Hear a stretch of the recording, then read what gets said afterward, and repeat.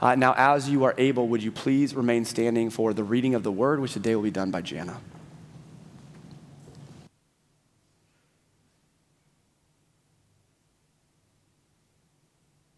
Acts 2:42 through 47. They devoted themselves to the apostles' teaching and to fellowship and to the breaking of bread and to prayer. Everyone was filled with awe at the many wonders and signs performed by the apostles. All the believers were together and had everything in common. They sold property and possessions to give to anyone who had need.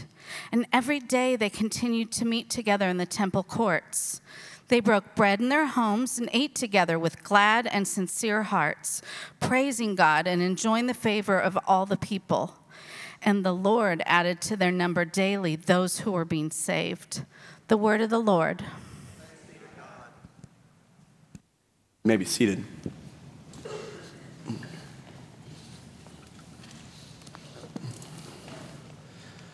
Well, good morning. It is good to be with you here this morning. A little different experience than what I've had this last week. A little different energy, different smell, which is appreciated. I said this last week and kind of mentioned this in my prayer. I got to go down to Hume Lake with our high school ministry. Just got to go as a volunteer and serve under our high school pastor Blake's leadership. And I just want to start by saying this. The future of our church is so incredibly bright. We have an amazing group of students who just love Jesus, are pursuing him, and it was a blessing to be a part of that and to be able to see what they were experiencing and what they were going through, to watch them make decisions to follow Christ, to see their love for one another, their love for Jesus being poured out, and to really see them being honest about this idea that, hey, yes, we want to pursue Jesus, and we know that he is the best option, and we know that he is worthy, but we also have all these other things that are going on that are pulling us away, and we don't really know how to move past that. And so just to see the honest conversations, it was just so encouraging. And our high school leaders are just incredible. For those of you who serve in our youth and children's ministry, just thank you for that. Praise God for those people. I think our high school ministry team is all asleep at this point, but as they should be. But man, I mean, really, we have just the amazing, like God-fearing, God-honoring people who love God, love students, and just want to serve him and serve them. And so it was really a blessing. And as I was spending time there, though, I was thinking about what we were talking about in the book of Acts, because there's some things that really apply very directly. And I was thinking about, again, I mentioned this last week a little bit, but this mountaintop experience that you have as you literally go up a mountain to be at this camp, and you are free of distractions. And at least for 1 week, everything is focused on God. I mean, you can't be at that camp and not have some experience with Jesus, because everything is pointing you to him. There's chapel in the morning, there's worship services in the evening. All around you are people who are probably playing worship music, talking about God, like pointing you to him. There are Bible verses everywhere. There are crosses everywhere. Like, you cannot go around that camp and not experience Jesus in some way.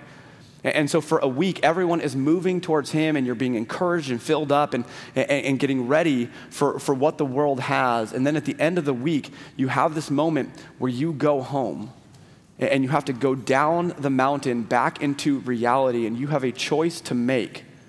Am I going to continue to pursue God and live out the way he wants me to live? Am I going to do the things he has called me to do? Or am I going to be distracted, and am I going to go back to my old ways? And as I was spending time up at camp this last week, I was thinking about Acts chapter 1 and thinking about the apostles and what they experienced. They spent 3 years with Jesus in the flesh.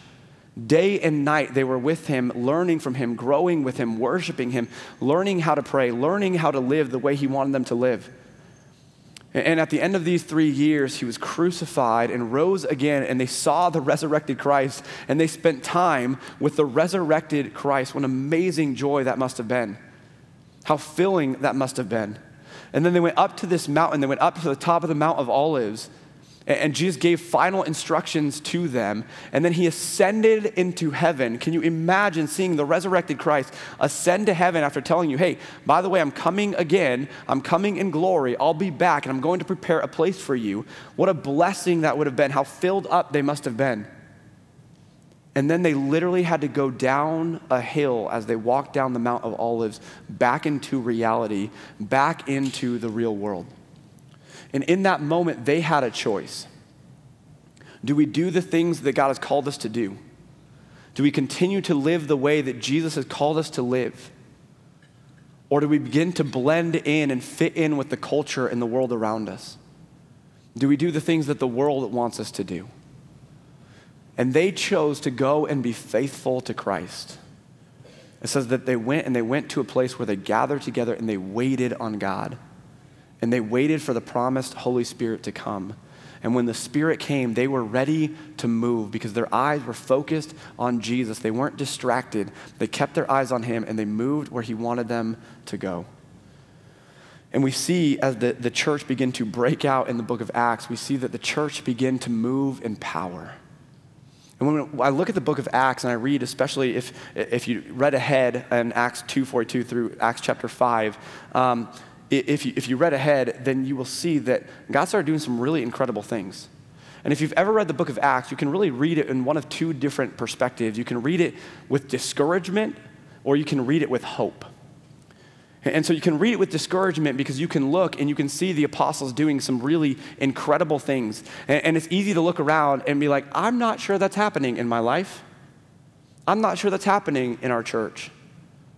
I mean, at the end of Acts chapter 2, right, the verses we covered last week, Peter preaches a sermon, and it tells us in verse 41 that 3,000 people gave their lives to Christ in a single day on a single moment.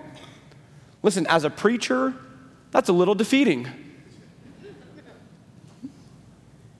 But if we look at it from a different perspective, then we can see it encouraging us with hope. Because if we remember that the God who did work in the book of Acts 2,000 years ago is the same God that we serve today, it can fill us with hope. So the same Spirit that moved in the lives of Paul and Peter and John and all the apostles, the same Spirit that was drawing people to God, drawing people to Christ in the first century in the book of Acts, is the same Spirit that indwells us, that moves in our church here now today. That is a powerful thing to remember. Like, we are focused on Jesus and trusting the Spirit of God to work here in Carmichael in 2023 in the same way that it worked in Jerusalem in the early first century. And because we know we have the same God, and because we know we have the same Spirit, and we're serving the same Jesus, we know that these same things can happen here today and now. And so we live with hope and courage and confidence as we go and serve God in the way that he has called us to do it. Now, the results might look a little bit different, or they might look the same. But our confidence and our hope should be that it's the same God doing the same thing here today and now that he was doing 2,000 years ago. It might look a little bit different, but he's moving in the same way. And so as we look at Acts chapter 2, we see a powerful church that's being built and going forward. And that's who we want to be. We want to be a powerful, successful church. Not success in the world's eyes, but success in God's eyes. And so we don't just gather and show up to church. We want to be the church. Well, what does it mean to be the church? Well, we're reminded from what we talked about last week. The church is the collection of God's people who live as witnesses of the work of Jesus Christ through the power of the Holy Spirit. And so that is what we are called to do. Not just to hang out on Sunday mornings, not just to be entertained, but to gather together as a collection of God's people, a small collection of the greater church, to encourage and strengthen one another so that we can go into the world and live as witnesses, making disciples, making fully committed followers of Jesus Christ, not through our strength, but through the power of the Holy Spirit working in and through us, yet not I, but through Christ in me. And so we can be a powerful church here now in our culture, in our context, in our community today, because the Spirit of God is continuing to move. And so let's just look at what it looked like in the early church, and then we'll talk about how they made this happen, what the process was that led to the results, and see how maybe we can live this out in our context and culture and world today. And so here's what's happened. I'm going to just walk through these 3 chapters and look at a couple verses. So the church gathers together, and again, you see thousands of people coming to Jesus for the very first time. And then Acts chapter 2, verse 47 tells us that this is what was happening. It said they were praising God and enjoying the favor of all people. And the Lord added to their number daily those who were being saved. Daily, people were getting saved. That's a powerful church. That's a powerful move of God's Spirit. I mean, we are happy if people get saved on Christmas and Easter. Like, if you told me that someone was getting saved at least every Sunday, I think we would be thrilled about that. We'd be rejoicing that someone is coming to know Christ every Sunday. And yet it says that the church was operating in such a way, God was moving in a way that people were being added daily. That can happen again. That can happen now, but it's going to require all of us being a part of the mission. That's not one person going out and being a witness. That is the thousands of people gathered together in this community that are going out and acting as pastors in their areas of influence. And so we see that people were coming to Christ daily. Well, they probably came to Christ daily in different ways, different things were happening. But one of the examples that we see is Peter and John. Peter and John begin to go out and they go to the temple courts and they're just being faithful to wherever God would lead them to go. And on this day, they're going to the temple courts and they find a man who was paralyzed from birth, who had never walked, and he's over 40 years old. And they find him on the ground. He's begging for money. And they say what every good pastor says, we don't have any money. But then they tell this and this. They said, what we do have, we'll give to you. In the name of Jesus Christ, stand up and walk. And so again, they're being witnesses not of themselves, but of Jesus. It's not through their power, but the power of the Holy Spirit. And this man gets up and he begins to walk, and it says he leapt with joy, which, I mean, if you haven't walked for 40 years, you're probably going to want to test those legs the first time they start working again. And so a crowd begins to form because they knew who this man was. They had seen him begging. They knew that he had been paralyzed from birth. And so they see him and they're wondering what happened here? What is going on? How is this man walking and jumping and leaping and dancing around here? And Peter begins to preach his second sermon that we see in the book of Acts. And he really makes it very simple. He says, hey, this is because of Jesus. You remember Jesus? Remember standing in the crowd when Pilate asked if you want to have him released? And you said, no, crucify him? That Jesus. Right? Your sin that put him on the cross. That Jesus. It is his power, it's his strength. But what he says is, here's the thing, while you were shouting crucify, he was stretching his arms and saying, come to me, I love you, I forgive you. He literally said, forgive them, Father, for they know not what they do. And so Peter tells them that if you repent of your sins and turn away from those things and turn towards Jesus and receive him as Lord, you will be saved. The person that you wanted put on the cross gave his life for you. And now if you put your trust in him, you can have life through him. And so here's what happened though. These religious leaders did not like the message of Jesus being proclaimed. And so they come and they grab Peter and John and they have them arrested. Now we are a church, and so we've been doing this for a while now. But imagine if you went out in the culture and you're preaching and all these people have never heard the message come and they see what you're saying, and then suddenly the religious leaders or the government leaders come and have you arrested and dragged away. My immediate thought is everyone would scatter. Oh, we weren't listening to that message. Don't associate with them because we don't want to be arrested. But here's what God was doing through this moment. In chapter 4, verse 4, it says this. It says, but many who heard the message believed, and so the number of men who believed grew to about 5,000. So as the religious leaders are trying to stop the message of Jesus being proclaimed, God's like, oh, that's cute. Good luck with that. The plans of man can never stop the plans of God.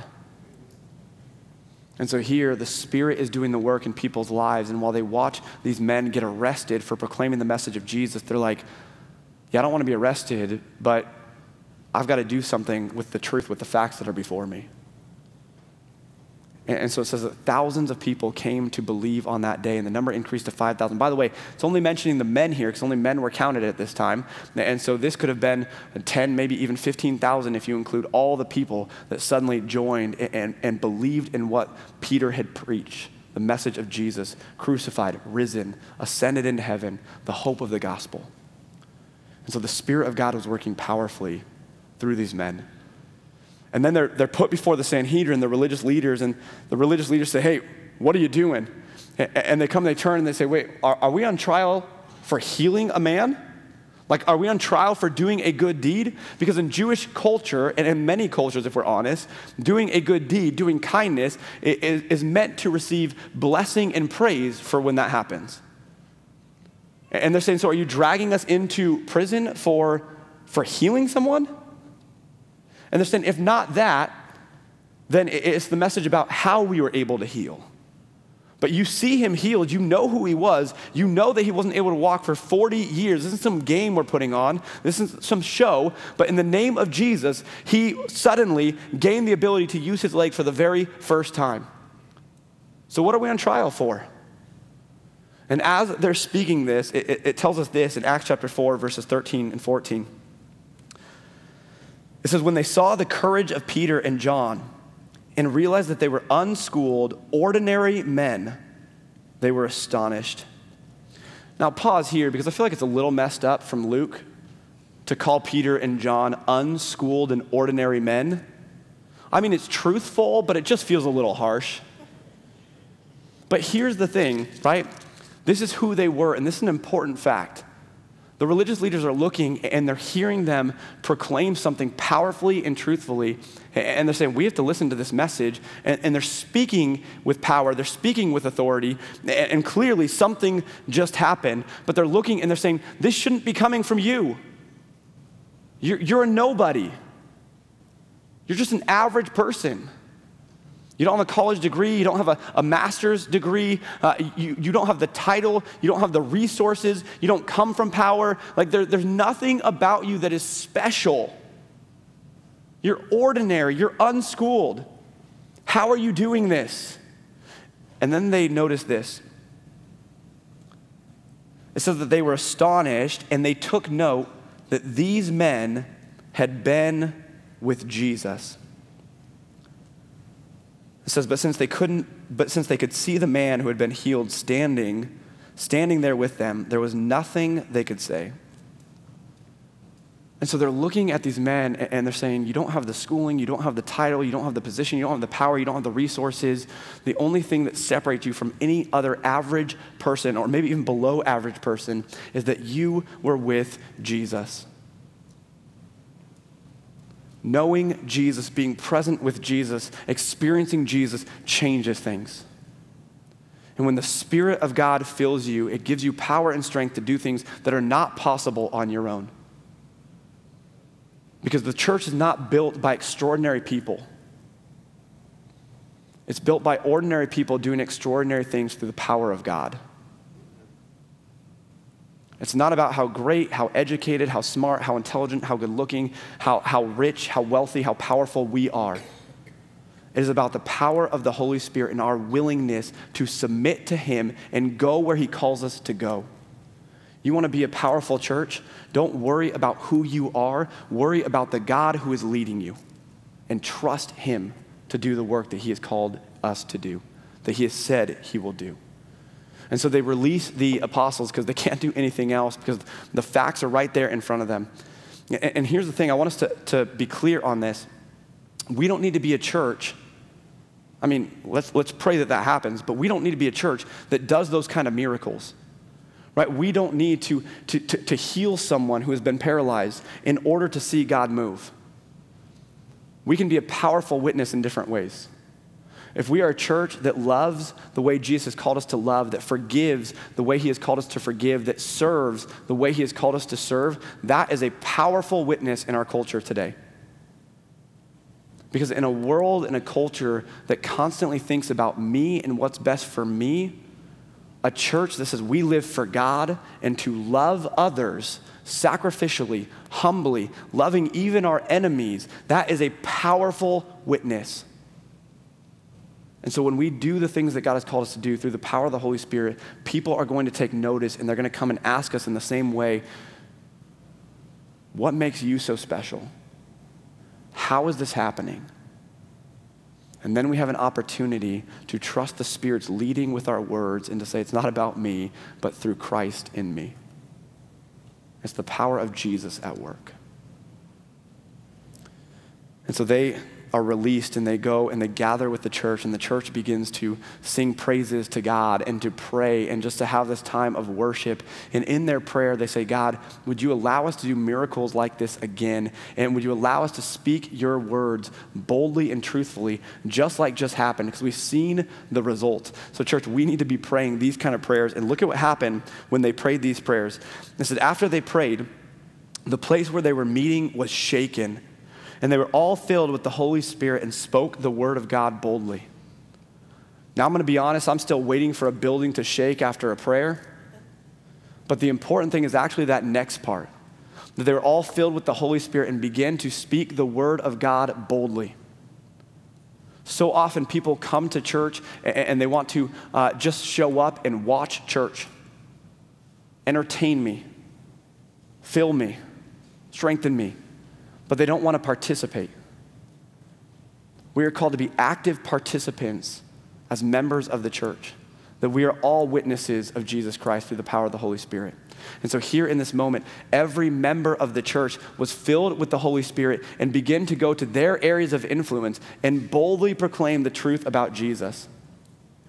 I mean, think about what would happen if we did the same thing. If just for 1 week, that 300 people in here gathered together, and maybe those joining us online, were filled with the Holy Spirit, submitted ourselves to him, and listened to what he has called us to do, and went out and spoke the word of God boldly, even for a week. The kind of impact that God would have, I can't even imagine it. If we went to our neighborhoods, if we went to our places of work, if we went to our schools, if we went to our stores and everything that we do, and we said, we are going to be a faithful witness to Jesus Christ. Man, what an amazing thing that would be. And so the believers begin to share everything together, and there's this really cool picture of unity in the church. And then there's this section in chapter 5 that I'm not going to spend a lot of time on. We might cover more of it in like the podcast or something. Maybe it's a message for a different day, but there's this moment where Ananias and Sapphira is this married couple. And so what happened right before this is that someone had sold a field and presented the money to the disciples to meet all the needs that existed. And so then many others were selling possessions and bringing money to the disciples and saying, hey, go do with this what you will to serve others. And so Ananias and Sapphira, they sell a field and they decide to keep part of the money for themselves and to give part of the money to the disciples. But they go in and they present it, and the part that they gave, they said, this is everything that we made from the sale of this field. And Peter, through the Holy Spirit speaking to him, says, you're lying. Ananias, the husband, was the first one who came in. Sapphira wasn't there. And he says, you're lying, Ananias. And because of that, God judged him. And in an act of wrath from God, Ananias fell down dead on the spot. And so if you're sitting here today and you're thinking about not writing that tithe check, I just want to remind you that that's not the point of this story. By the way, Sapphira comes in later and she basically says the same thing. She repeats the lie and the same thing happens to her. And here's the point of this. They were trying to use the things of God for their own glory. They were trying to act as if they were all in so that people would think they were great and amazing and gain glory for themselves rather than giving glory to God. That's why judgment came upon them. Because God said, I'm not one to be used for your glory. You're not messing around with me in that way. No, if you're in, you're in. And Peter even says, it's not about the amount of money that they brought, it's the heart behind it. He said, listen, if you had come and you had said and you'd spoken honestly, like you didn't have to sell your field. You didn't have to give any of this. If you came and brought part of this and said, hey, this is part of the money we sold, we would have been grateful. But it was the lie that they told for their own glory that was the issue here. And so church, we don't exist for our own glory. We don't exist to build up ourselves. And we're not just supposed to go through the motions to make ourselves look good. Look how much money I give in church. Look at how great my church attendance is. Look at how wonderful I am. Meanwhile, we're off doing our own thing, living in sin, because no one can see that part of us. God is not meant to be used for our own glory. We are meant to glorify him. And so that's what's happening. And people actually begin to be nervous about entering into the church. And while we don't want to scare people away, it should be understood that for those who have put their trust in Jesus Christ, God says, you're all in or you're not in at all. Now, that doesn't mean we have to be perfect. We're going to be sanctified. We're going to have some growth. We're going to still have sin issues. But God says you are repenting of your sin in your past life. You're turning away from that, and you're turning towards me, and you're trusting me with everything you have.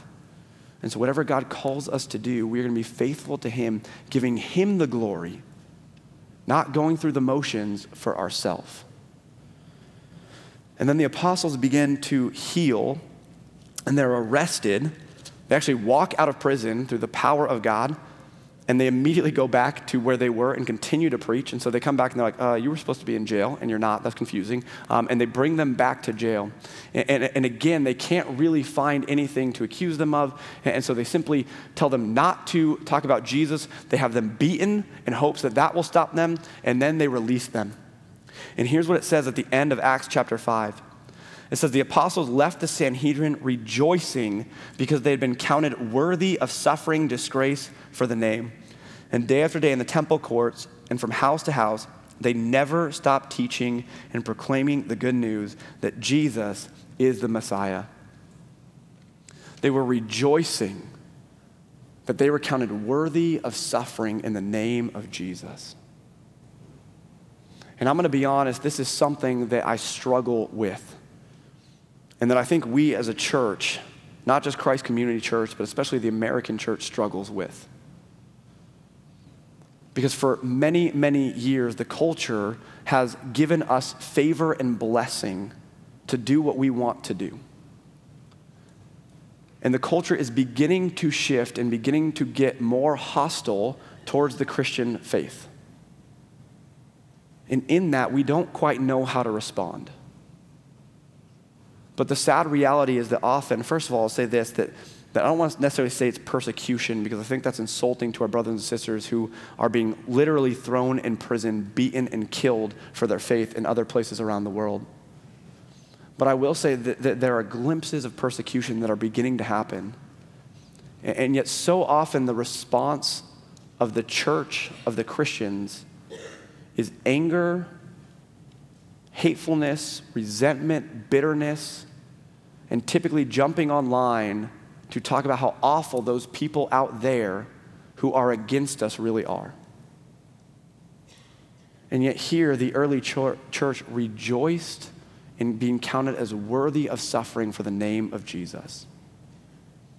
And so if we are being persecuted, I pray and I hope that we would be like the early church, who faces it with boldness, with courage, with hope and joy, but who also rejoices in being counted worthy and continues to demonstrate love and forgiveness even to our persecutors. Because let me remind you that Jesus died for his persecutors. He died for us. And we, in our natural state, were persecutors of God, living in sin and rebellion against him. And while, yes, we aren't in the crowd shouting, crucify him, that is what our sin does. It screams, I don't need you, so crucify him, because I would rather do things my own way. And so if Jesus forgave us and faced persecution and even death for us, then we as his church and his people need to rejoice in suffering for the name of Christ, and to continue to love and forgive and speak truth boldly into our world. And so these chapters give us an example, and really the entire book of Acts gives us an example of a powerful church. But how do we build that here and now? Well, let's go back to chapter 2, verse 42, because this is what was happening before a lot of these other things take place. And verse 42 says this, the first three words, so they devoted themselves. They devoted themselves. They is the church. It's the new Christians who Peter had preached to, had put their trust in Christ. There's the apostles and all those who had known the resurrected Christ. And so all the believers devoted themselves. And we'll see what they devote themselves to in just a minute, but we as a church need to be devoted. And so often the church is the place that gets the least amount of our attention, the least amount of our time and treasure and talent, at least in terms of expectation. Yes, we'll show up as long as there's nothing else going on, as long as none of our other obligations are happening. We'll give as long as we have enough to pay through everything else that we want to take care of, and then we'll go ahead and give after that. We'll serve as long as there's nothing else going on, and it seems easy and enjoyable enough for me to step into that space and serve. But the church is not called to ease, it's not called to comfort, it's not called to thinking about ourselves, it's called to be devoted. And so that means we completely surrender ourselves and trust God's will and God's plan. So there's three things that the church was devoted to. The first thing, we need to devote yourself to God. It says in verse 42, they devoted themselves to the apostles' teaching and to fellowship, to the breaking of bread and to prayer. So they devote themselves to the apostles' teaching, to reading the word, to learning about who Jesus is and what he calls them to be and what he calls them to do. They devote themselves to prayer, because a powerful church trusts the strength and the power of God rather than trusting in their own power and strength. I mean, think about it. We have a king who has sent us out on a mission, and he has the resources that we need to fulfill that mission. So why would we not go and ask him for the resources needed? We need to constantly be in prayer for one another, for the church, and for the mission of God to be fulfilled. They devote themselves to breaking of bread. There's an element of community that happens here and just talking about sharing a meal together, but there's also an element of communion that we'll talk about, this sacrament that brings us closer to Christ. So devote yourself to God, devote yourself to worship, devote yourself to discipleship, to growing in your knowledge and your understanding and your relationship with Christ. And then the second thing is this, devote yourself to the church. Now, yes, that is partially just devote yourself to the church, to the gathering and the people, but it's also devoting ourselves to one another. And so the church is not just a building or location. It's not just a business or some type of community. It is a group of people that are brought together through the blood of Christ. Because the blood of Christ redeems us and makes us new and draws us to God, but it also draws us to one another. And so in verse 42, it mentioned fellowship and again, breaking of bread. And then in verse 43, it tells us that everyone was filled with awe at the many wonders and signs performed by the apostles. And all the believers were together and had everything in common. So there's a consistent meeting together. And as they meet together, they gain more and more commonality. And so this doesn't just happen immediately. We are a church, we are a gathering of people with many different ideas, with different races, different genders, different backgrounds, different histories, different political opinions, all these differences, but we are united in Christ. And so the more time we spend together in worship and the more time we spend together pursuing God, the more we will have in common, because we'll realize that the things that separate us are not as significant as the one who brings us together.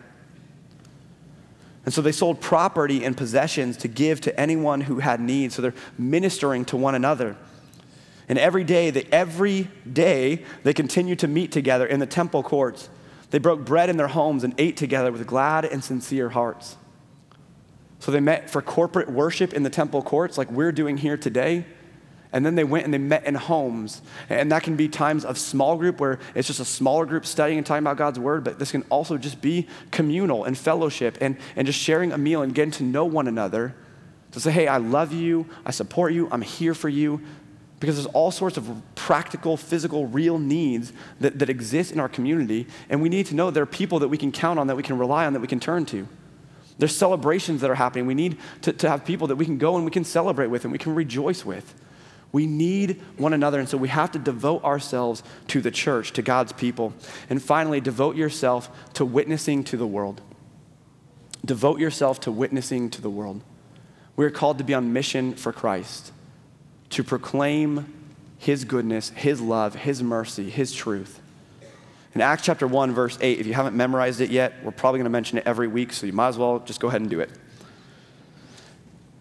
Acts 1:8 says this, but you will receive power when the Holy Spirit comes on you, and you will be my witnesses in Jerusalem and in all Judea and Samaria and to the ends of the earth. And so we are called to be a witness of Jesus Christ locally and to the ends of the earth. And so in order to fulfill this, we have to be devoted to the mission, to understand that every day we wake up, we are on mission for Christ. Missions isn't something that happens 1 week out of the year. It's not something that happens somewhere else. Mission is what God has called us to do, who God has called us to be, and we live that out every day, every moment, being witnesses of Jesus Christ to all the people we come in contact with. And so we as a church, as individuals and collectively, need to be devoted to God, devoted to the church, and devoted to being witnesses to the world. If we can do this, I believe we will see results similar to what we saw in the book of Acts.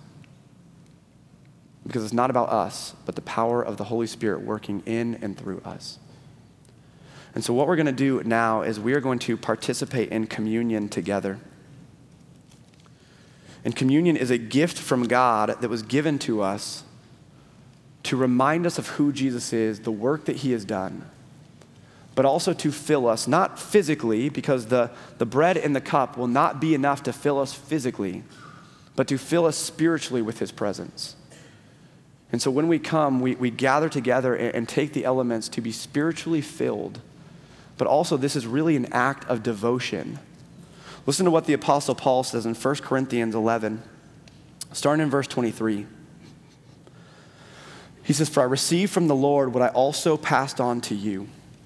The Lord Jesus, on the night he was betrayed, took bread, and when he had given thanks, he broke it and said, 'This is my body, which is for you. Do this in remembrance of me.' In the same way, after supper, he took the cup, saying, 'This cup is the new covenant in my blood. Do this whenever you drink it in remembrance of me. For whenever you eat this bread and drink this cup, you proclaim the Lord's death until he comes.'"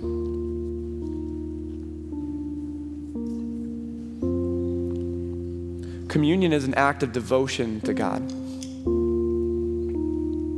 It's a reminder to our hearts, to our souls, to our spirit of the work that Jesus has done. That his body was broken, his blood was poured out, his body was given for us to take our place. That this is what Jesus did for each and every one of us. That God so loved the world that he gave his one and only Son, that whoever believes in him shall not perish but have eternal life. This is the sacrifice he made for you and I because we couldn't do it on our own. On our own, we were in rebellion. On our own, we were in sin. On our own, we were alone and desperate, headed down a path that leads to death and destruction. But through Christ, we are made new and restored to him and given life. And so we come and say, "God, fill me with your presence. I'm devoted to you." But we're also devoted to the church. The Apostle Paul, he says that when you do this, you are also communing with one another because the blood of Christ brings us together. And he actually tells us that if there's an issue between brothers and sisters in the church, that you should go take care of that before you come to the table. And so this is about all of us collectively pursuing Christ together and living on mission. And we're devoted to the mission, to being witnesses to the world, because at the very end of it, it says, when we do this, we proclaim his death until the day the Lord comes. And so maybe in here today, but certainly outside of these walls, there are people who are hurting and dying and are headed down a path of destruction and death. And we are the witnesses of Jesus Christ who have the hope, the keys to life, the knowledge of the gospel in our hearts and in our minds. And so we proclaim his death, his resurrection, so that others may know that truth and receive his grace and his mercy and his love as well. We are called to be witnesses, to be pastors in our areas of influence, to boldly proclaim the word of God in everything we do so that others may know that truth as well. And so when we receive communion, this is a time for believers, for those who have put their trust in Jesus Christ. I'm going to be honest, if you are not a believer in here, you're not going to gain anything from this. And the Bible actually has a warning that if we take this without reverence, if we take this in the wrong way, that we can bring harm and illness upon ourselves. And so if that's you, I would just encourage you, just stay seating. No one's gonna judge you or look at you weird or think you're funny or strange or whatever. But maybe just be in prayer and get real with God for a moment and say, God, I don't understand this. I don't really believe it, but maybe if you reveal yourself to me, like show me who you are. Show me what this is all about. Show me why this church is coming to the table to receive from you. And what does that really mean? And see if God speaks to your heart today. And if you're sitting here today and you've never put your trust in Jesus Christ and you're thinking, hey, you know what? I do believe and I want to put my trust in him and I want to turn from my sins and receive the gift of life. All you have to do is say a very simple prayer where you say, God, I admit that I'm a sinner. I believe that you sent your son Jesus to live a perfect life, to die and rise again. And I want to put my trust in you, and you are saved, filled with the Holy Spirit. And we would love it if you came forward and took communion for the very first time as a believer. And for those of us who are followers of Christ, again, we come as devotion to God, to one another, and to the mission. And so let this be a time of devotion. Final reminder is that if you would just help us out, the easiest way of doing this is if you would exit the aisles on your left-hand side, and then communion will be right there on the left-hand side of your aisle, and then you can enter back in again on your right-hand side. That's just gonna be the easiest way to kind of direct the flow of traffic so that we can stay in reverence, not have to worry about who's running into who and different things like that. So let me pray for us and pray for this time of communion, and then we'll come together and receive communion together. Heavenly Father, you are so, so good to us. We don't deserve it. We're not worthy of it. We can't earn it. And yet you love us deeper, wider, more than we can possibly understand. God, thank you for sending your son Jesus to die in our place, to be a sacrifice for our sins so that we could have life through him. God, thank you for bringing us together as the church, for giving us this family, for allowing us to be a part of the body. Help us to live out our purpose and our mission that you have given to us and our part in this family. And God, as we come and we gather, we proclaim your death, your resurrection. Until the day you return, we will be faithful to you. So God, give us the courage and the boldness to be devoted to you, to know you, to love you, to proclaim your truth, to push away distractions, and to just experience you. God, thank you for this time with you. We pray that you would fill us spiritually so that we can go and pour ourselves out, pour you out to the watching world so that they may know you as well. So God, meet us here in this time, in this place. Fill us. Thank you, Father, for who you are and for your love. We love you and pray these things in your son's name. Amen. Come and receive.